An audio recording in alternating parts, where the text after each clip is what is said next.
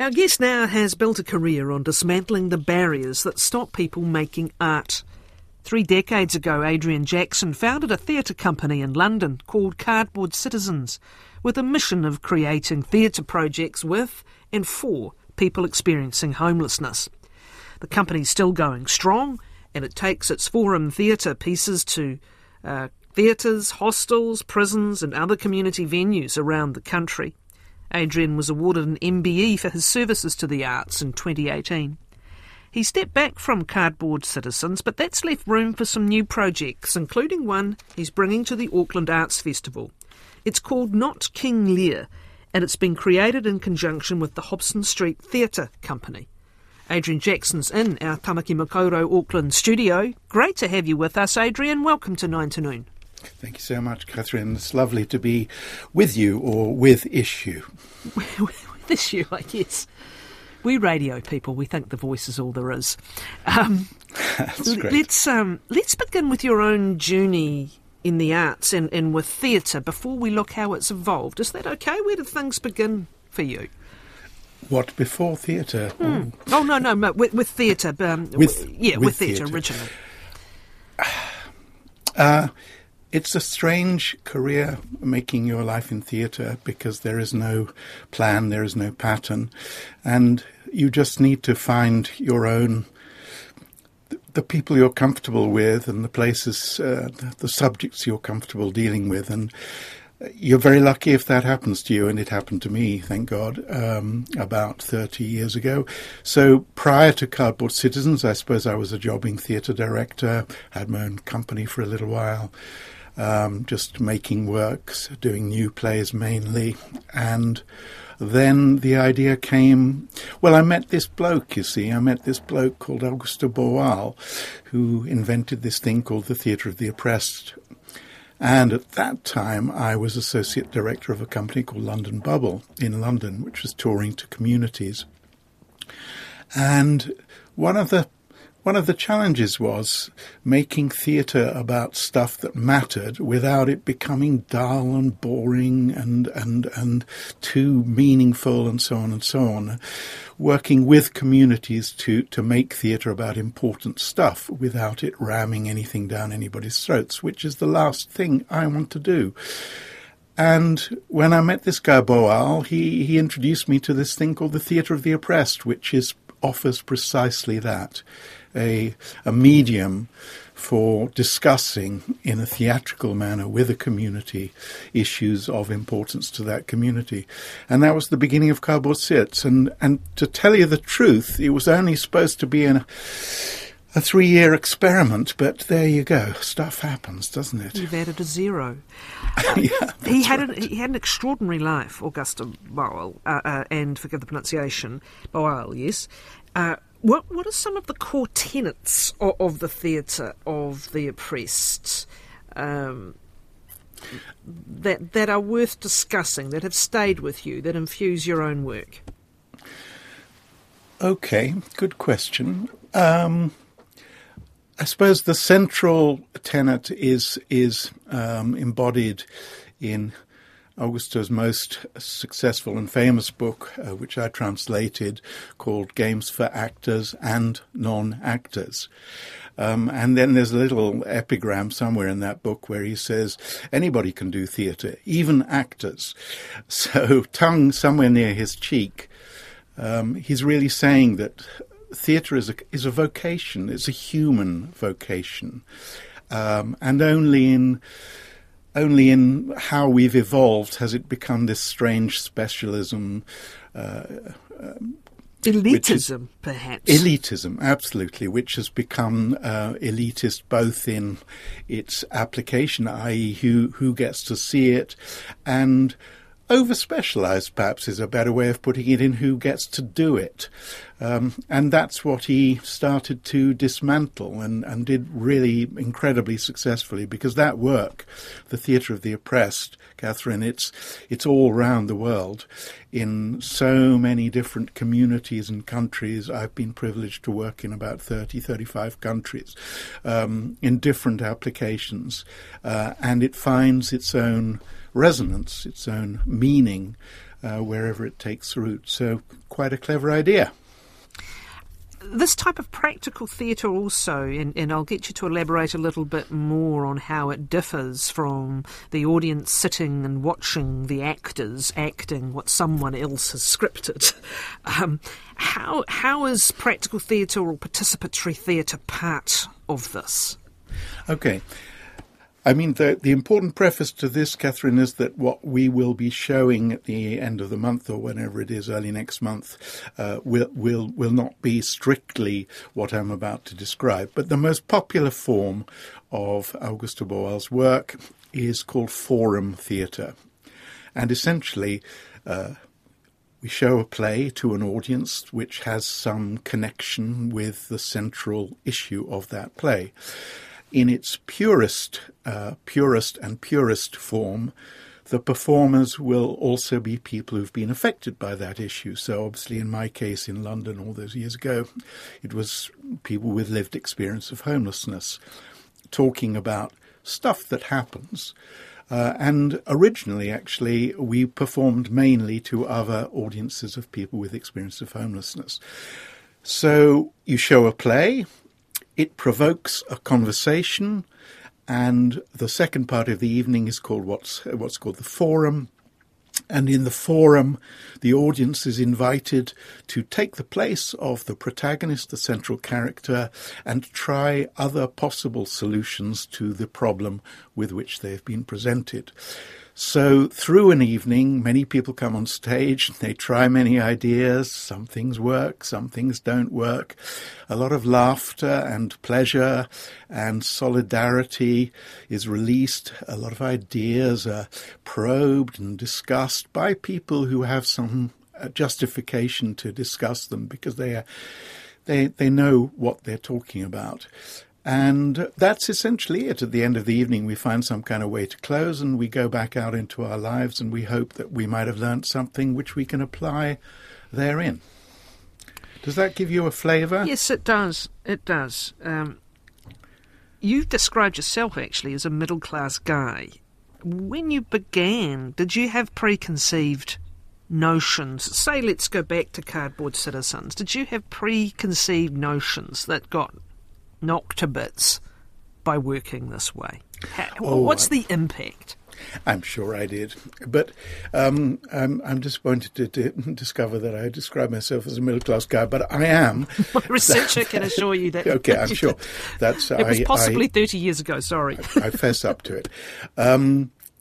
But I think an important thing for me, Catherine, which took me probably 20, 25 years to realise, is that though I am indeed said middle-class guy, from the age of 15 onwards, I lived in other people's houses, and my mother had died, and my father was an alcoholic, and I think I knew already when I started Cardboard Citizens something of the feeling of displacement which homeless people feel. I'm not comparing my experience for 1 second because I was housed. It was fine. I was just in different people's houses.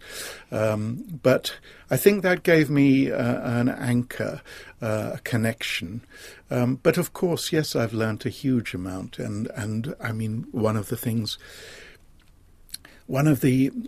key lines in King Lear is, "Oh, I have ta'en too little notice of this."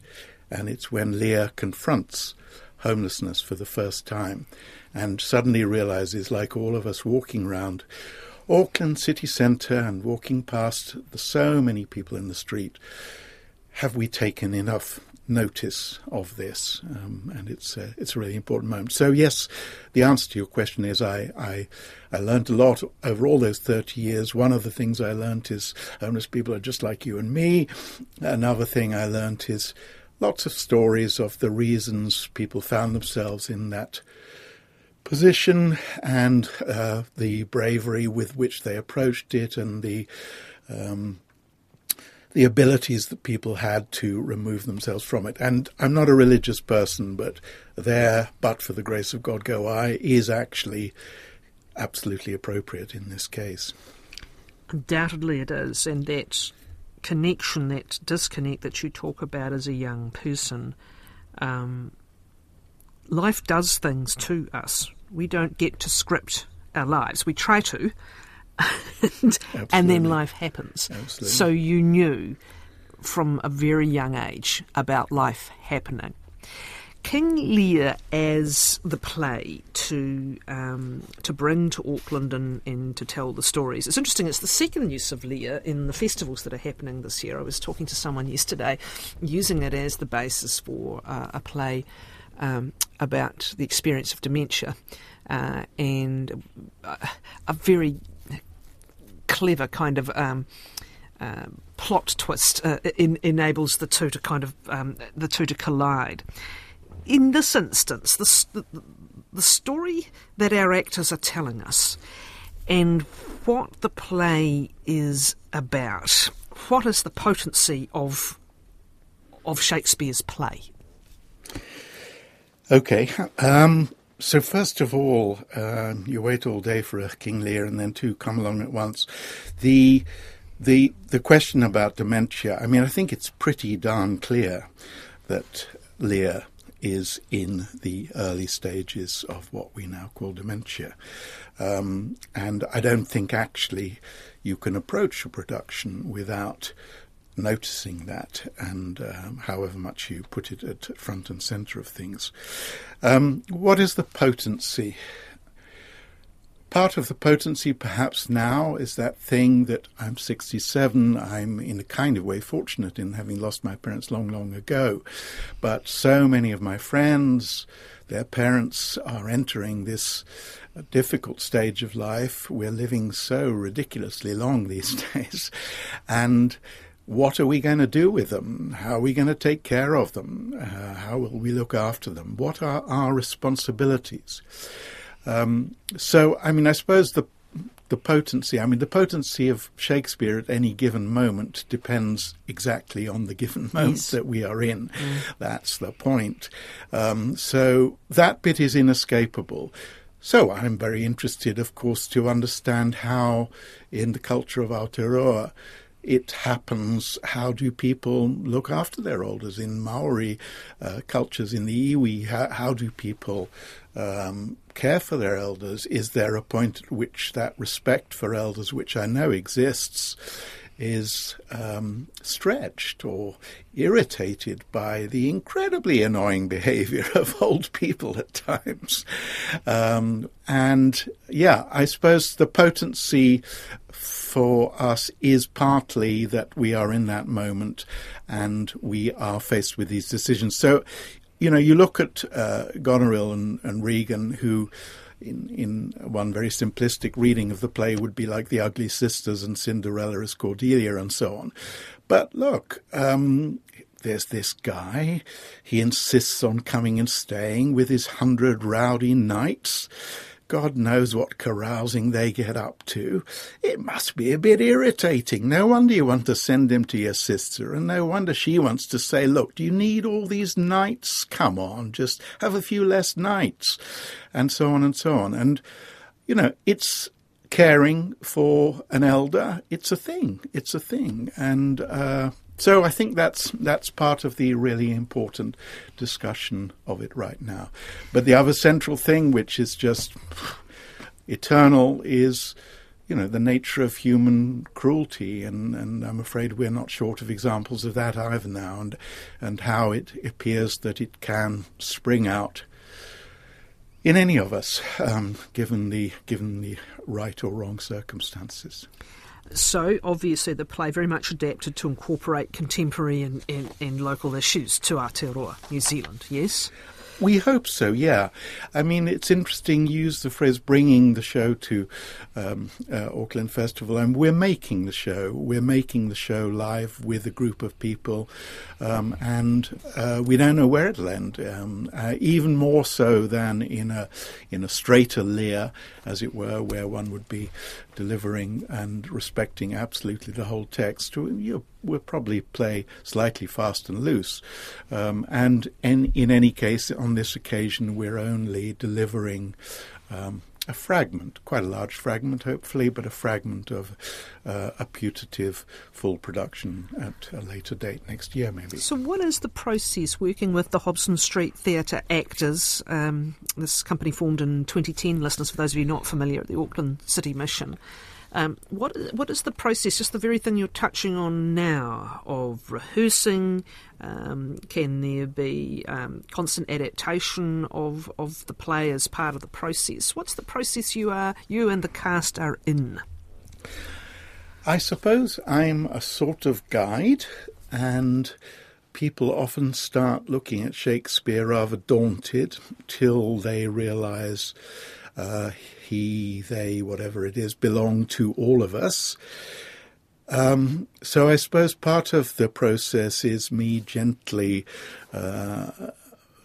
seducing people into that Shakespeare space and getting all of us perhaps to shake off some of the fears which we might have had inculcated in us in school or wherever, where we think it's a foreign language. Blissfully, that happens incredibly quickly, actually, when people realise that Shakespeare's speech is really accessible, that the rhythm of the iambic pentameter, the line that Shakespeare uses, is the rhythm of the heartbeat. And so part of the process is me guiding in that way. Reciprocally, I want to know how people receive this. I want to know what it makes people think of. I want to hear stories that it makes people think of. And in that way, we will gently find our way to embodying the play on stage. Yeah, it's a process of discovery, addition. I'm very respectful of the text in many respects because I love Shakespeare. But any parts that resist reasonably immediate understanding, what's the point of putting those there if we want to make it accessible to anybody? Are there plans for this? I was reading of plans to work in a couple of phases and prepare, obviously, for the festival production. Again, we keep using those elitist corporate phrases, these phrases. But to prepare for that, and then are there plans potentially for touring further later in the year? Where do things go, Adrian? These seem to be, in some ways, living projects rather than just sort of a set event. Yes, that's a nice way of putting it, a living project. We are hoping to tour this maybe later in the year or maybe next year. We're hoping that festivals from here and also from Australia and further afield or whatever who come to Auckland Festival and see this, what is essentially a fragment or a work in progress, will see that there is something worth investing in. And then, yes, indeed, we will be back at Creative New Zealand's door, begging and hoping that they can see that Hobson Street will make something incredibly beautiful and special out of this really important story, which is, after all, probably Shakespeare's greatest play, and B, the play in which Shakespeare deals more substantially than at any other occasion with homelessness and what it is like to be cast out, what it is like to be in the storm. You had a storm a couple of years ago, didn't you? Some of the guys in the company were washed out of where they were living by your massive floods in Auckland. Am I right in that? That's correct. Yeah. So, I mean, when we talk about storms now, we're talking as well as we're talking about lots of storms. We're talking about metaphorical storms, storms in the mind, psychological storms, and we're also talking, as we know, about real storms which have real effects on people and leave people on the streets.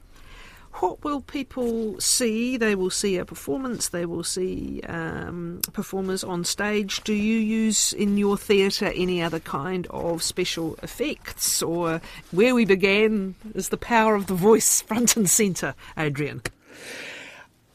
I think what will people see? I think people will have fun. It might seem odd to say that about a play which is essentially quite bleak, but our approach is playful, and playful is really important. The more serious the subject, the more playful we need to be.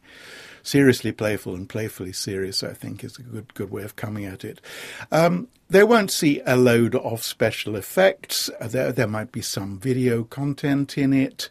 They'll see an essentially pretty modern reading of the play. It may have a frame around it in terms of the presentation of the group of people delivering it, but it'll be pretty stripped back, and we don't really have the time or resources to do anything other than just concentrate on the play. I was lucky enough to direct a benefit performance at the Globe Theatre years ago, and it's amazing. Of course, all you've got is this stage, and in a kind of way, every performance of Shakespeare needs to remind itself that there was no elaborate scenery, there were no elaborate effects. There was just bodies on a stage and a couple of pillars you could hide behind. That was basically it, And the imagination. And voice and the imagination. Yeah, absolutely. Adrian, thank you. Lovely to talk. Adrian Jackson. Not King Lear has been created in conjunction with the Hobson Street Theatre Company. It is at the Auckland Arts Festival. There'll be details on our webpage, rnz.co.nz/9 to noon.